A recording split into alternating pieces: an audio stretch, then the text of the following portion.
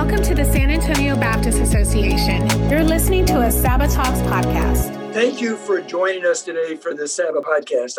I'm Frank Jackson, a Legacy Church Coordinator with San Antonio Baptist Association, and I'm joined with Dr. Roland Lopez, who's the church planting consultant for the association. We're honored and privileged to host two nationally recognized leaders in the area of disciple making to lead our discussion. Dr. Craig Etheridge serves as pastor, First Baptist Church, Colleyville, Texas. He also serves as adjunct professor at Southwestern Baptist Theological Seminary and the president of Disciple First Ministries. Dr. Greg Ogden has 24 years experience in pastoral ministry, authored several books on disciple making, including Discipleship Essentials, a guide to building your life in Christ, which has over 300,000 copies in print. He's also a partner in the Global Discipleship Initiative that trains, coaches, and encourages pastors and Christian leaders to establish disciple-making networks. Today, the focus of our discussion will be how to overcome the challenges that can sabotage the disciple-making process. But let's begin with a word of prayer. Our gracious Heavenly Father, you who are Lord God of heaven, you are a great and awesome God. We gather together and celebrate your covenant that's available to us through the death, burial, and resurrection of Jesus.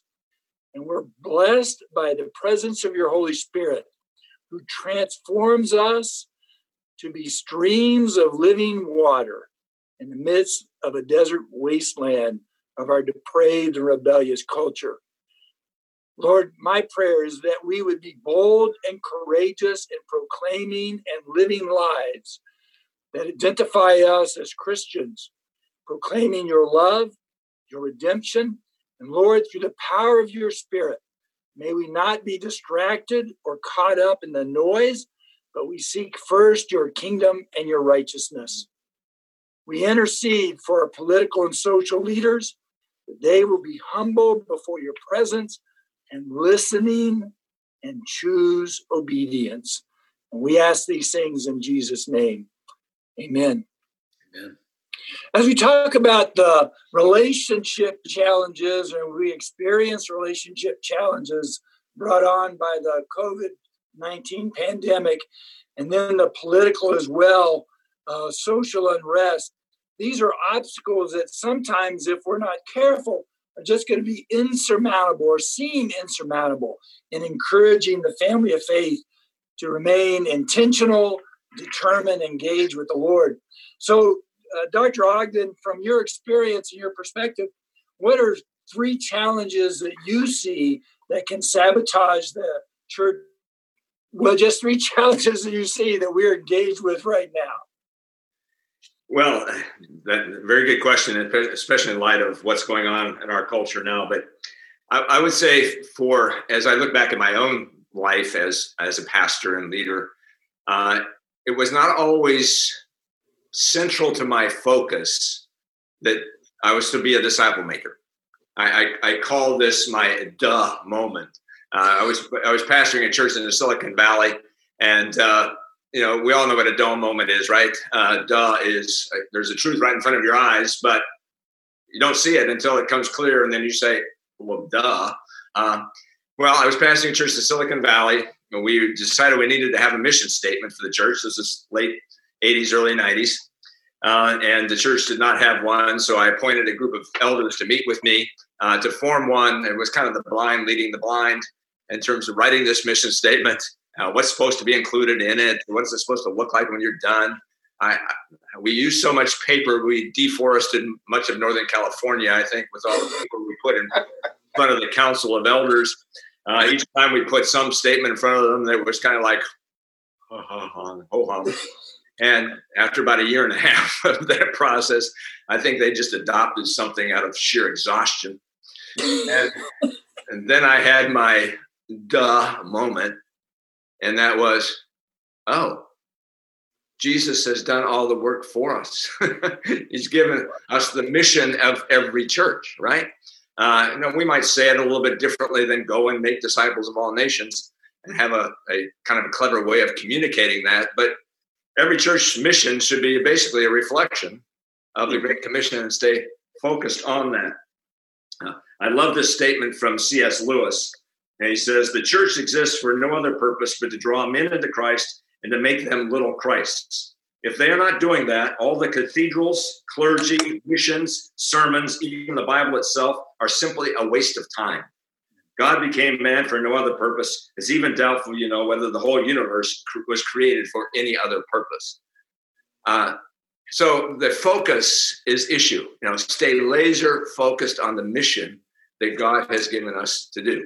And that was the message that I got from that moment. Oh, come on, Ogden. Wake up there. Stay focused on this. Do everything you can. Don't lose that focus. And then sustain the focus. Leadership challenges, as Craig knows, in pastoring a church today. Let's just look at the COVID-19 challenge. I don't know if your church in Colleyville is open and for worship, but my guess is pastors are spending a lot of their time today just trying to figure out how to reopen their congregations. When should we do it? How should we do it? How do we communicate to our congregation? How do you deal with the congregation? Where on the one hand, you have people saying, what's wrong with you? Don't you touch Jesus? Open up the church. And others are saying, what's wrong with you? You calling us to come back to the church and kill us? What's your problem? And we have those people, right? And so what's your attention focused on? It's difficult to sustain focus. Distractions amount all the time in terms of emergencies that come up in the church. And so sustaining a focus on disciple making requires accountability, core people that you're working with, and not getting out of that focus. I lead a cohort of 4 pastors, or actually a number of them, but it's a 2-year process I take people through. Why 2 years? Man, that's a long time. Exactly, because sustaining focus is very difficult.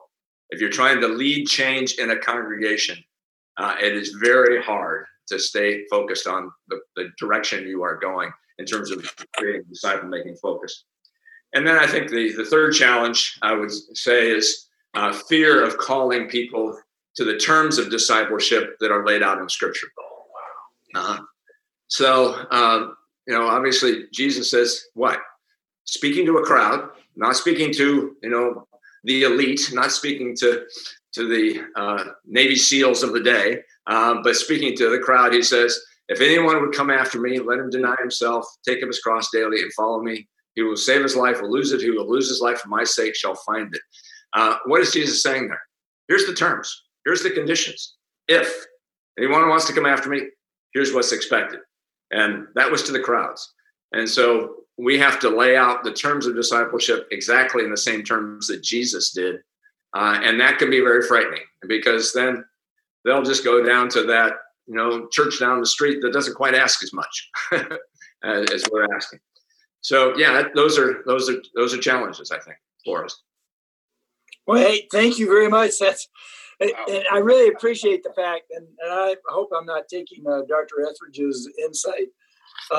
Lots of distractions now, and we're trying to encourage pastors and stay focused on the mission. Dr. Etheridge, what is your take on this? How do you see this as the pastor of First Baptist Church Colleyville? And because you're in the middle of the fight right now as a pastor. Yes, we're in the trenches, and as Greg said, we do live in turbulent times, and there are a lot of things pulling at pastors. And every pastor that's listening to me right now, you are overrun with expectations and uncertainty and change. And so these make leading in these days quite precarious. But we're talking now about challenges to disciple making. And I just want to affirm everything that Greg said. I think understanding what the focus is, maintaining that focus, continuing to model that is essential. And I just might add a couple of things out of my experience. One is, I think a big challenge is just the hurried culture. Our people are so busy. I don't know how many times I have had businessmen tell me, Craig, I really want to grow, but man, I'm slammed at work, and then I've got ball games with my kids on the weekend. I've got that lake house that I've got to go check on every other week. And, I really want to, but man, I'm just so busy. And this isn't anything new. Jesus had other people that said, well, first let me go do this. First let me go do that. This goes all the way back even to the experience of Jesus. But I do think that a hurried life, a busy life, Jesus talked about the sowing the seed among the weeds and how the weeds choke it out and make it unfruitful. That many people are in the weeds spiritually, and they are not bearing fruit because the cares of this world, the deceitfulness of riches, the desire for other things are choking them spiritually. So I think that is an ongoing challenge that we face in trying to encourage and lead people to know and follow Jesus. A second challenge is just the desire for immediate results. I think pastors in general, man, I'm declining. I need something to turn this thing around now. I need a silver bullet that's going to fix my problem now. My giving is in the red. I need to turn that around now. Maybe I'll grab Greg's book, and maybe that'll, maybe in 3 weeks he'll get me back on track again. And so I think there is legitimately this need for, once we come to awareness that things aren't going well, which I think Greg mentioned in the last podcast, there's this almost a desperate desire to quickly move things around. And of course, disciple making is a long-term process. It's a long view process of investing and developing. It's not a quick fix. That maybe unlike the church growth strategies, promise.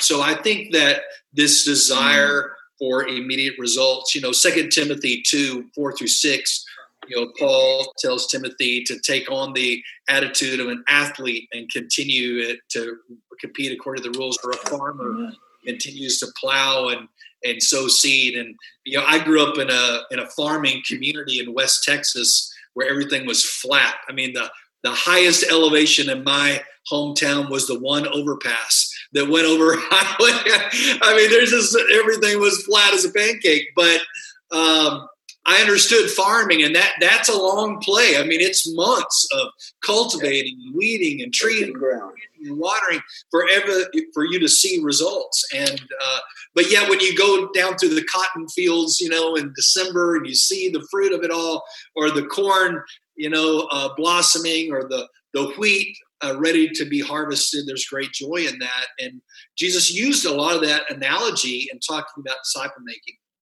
And so I think we as pastors need to always have the long view in mind. And that's kind of back to Greg sustaining that message and sustaining that passion over the long haul. So I think that's a challenge, the need for immediate results. And then the last one I would just share is the fact that I think a great challenge is that pastors have not been discipled themselves. As I talk to pastors and invest in pastors across the country, very few pastors, if you said, how many of you were discipled growing up, very few would raise their hands. In fact, I had lunch with 4 prominent pastors in our area, and we had dinner together, and it was great. We had a great time. And somehow the conversation turned to disciple making. I don't know how that happened. Anyway, we're talking about disciple making, and I'm beating the drum, And after that meeting, I had everybody left, but one pastor lingered behind, and he said, Craig, I got saved in a church, and I went to a Bible college, and then I went straight from there to seminary, and then straight from there into preaching. And he said, honestly, I've never been discipled, and I don't know what I would do if I was to disciple another person. And it was really a moment of vulnerability there. And I just put my hand on his shoulder and said, brother, you're in there with the majority of pastors, but we can do this together. God can use you to invest in others and really to make a difference. And so I think a lot of pastors, maybe a lot listening to me right now, are saying, I've never really been discipled. I don't really know what that looks like or how I would do that. I think that's a big challenge, and that's a challenge that we're going to have to learn to overcome. Amen. Good. Well, in light of that, especially in light of what's going on right now with the pandemic response, and then the culture acting like the culture is acting and responding, and all of the chaos that's being projected on the news, like 24-hour cycle.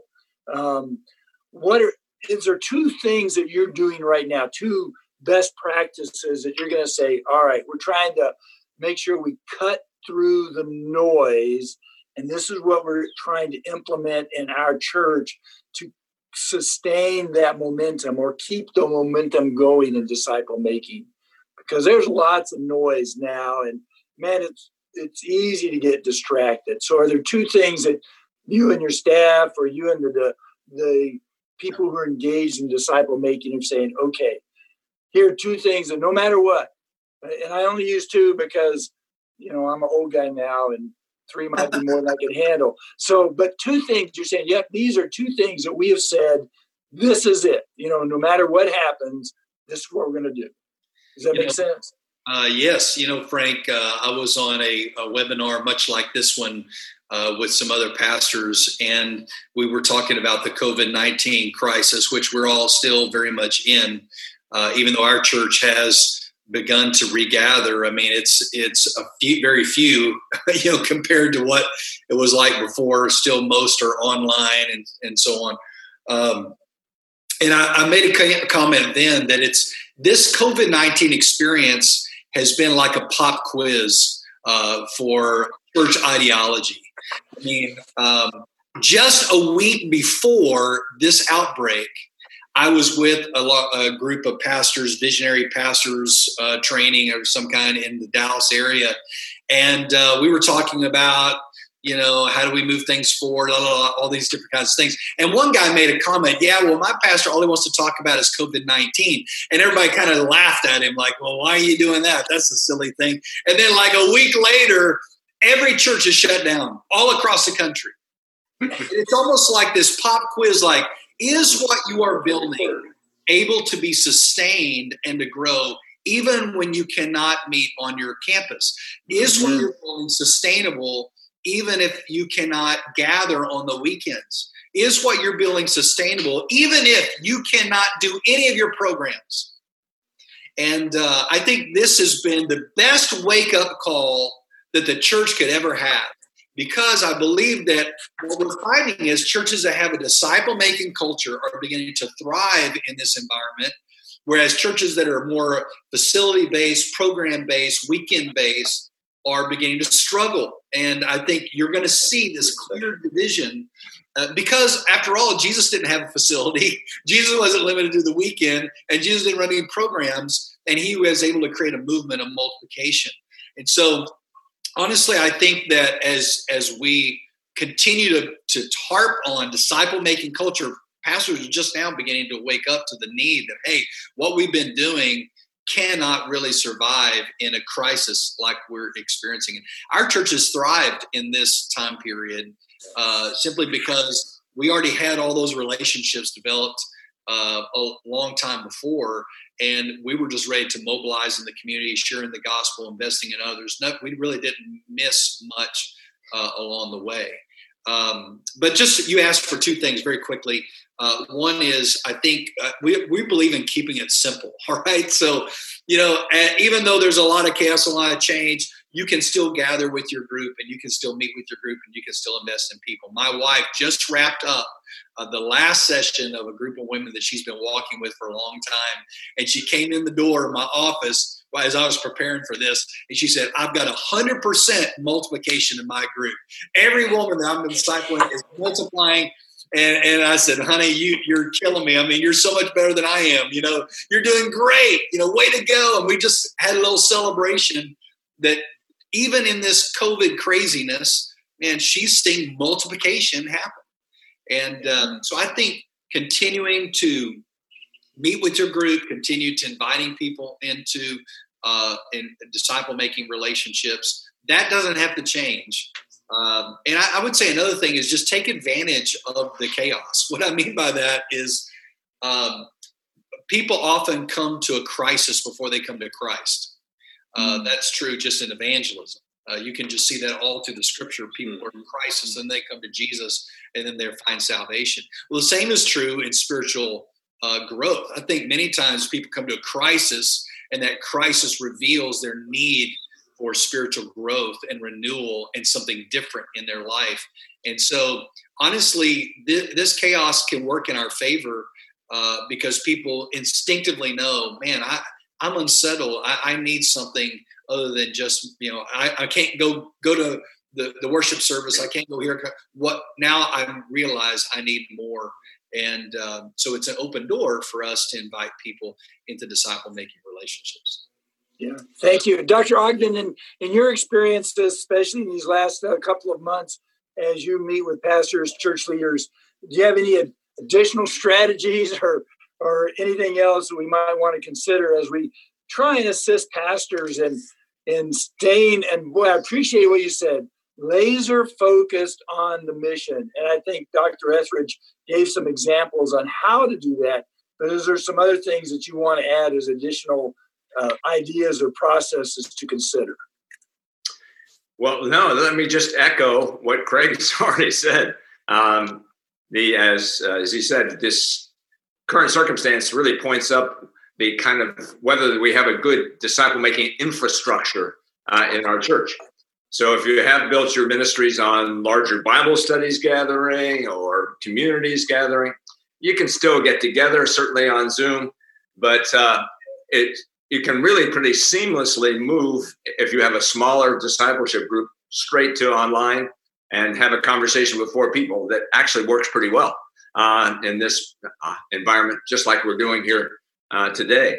So what I would say is for pastors of churches, you need to find what is that approach to disciple making that is a relational approach that is probably done in smaller units that will be sustained whether your church is meeting in a location or not. Churches that have broken down into subunits of disciple making, my guess, as Craig said, are doing quite well. Like I said, in our ministry, we call these micro groups because we think those groups of 3 or 4. That's the size that we recommend. Don't go any bigger than 4. Don't go lower than 3.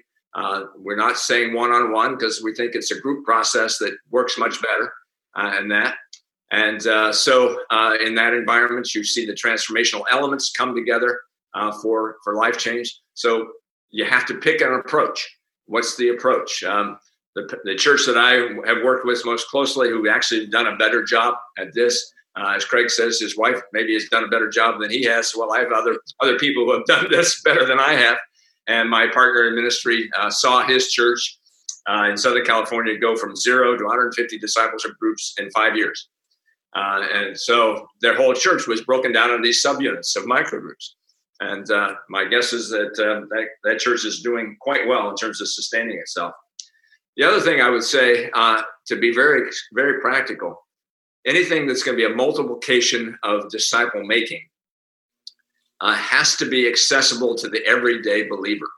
They have to be able to have an ability to lead in a way that is open to the vast majority of people in your congregation. So if we create systems that are so complex and difficult that only a small group of people can do, then you're not going to have a multiplication movement.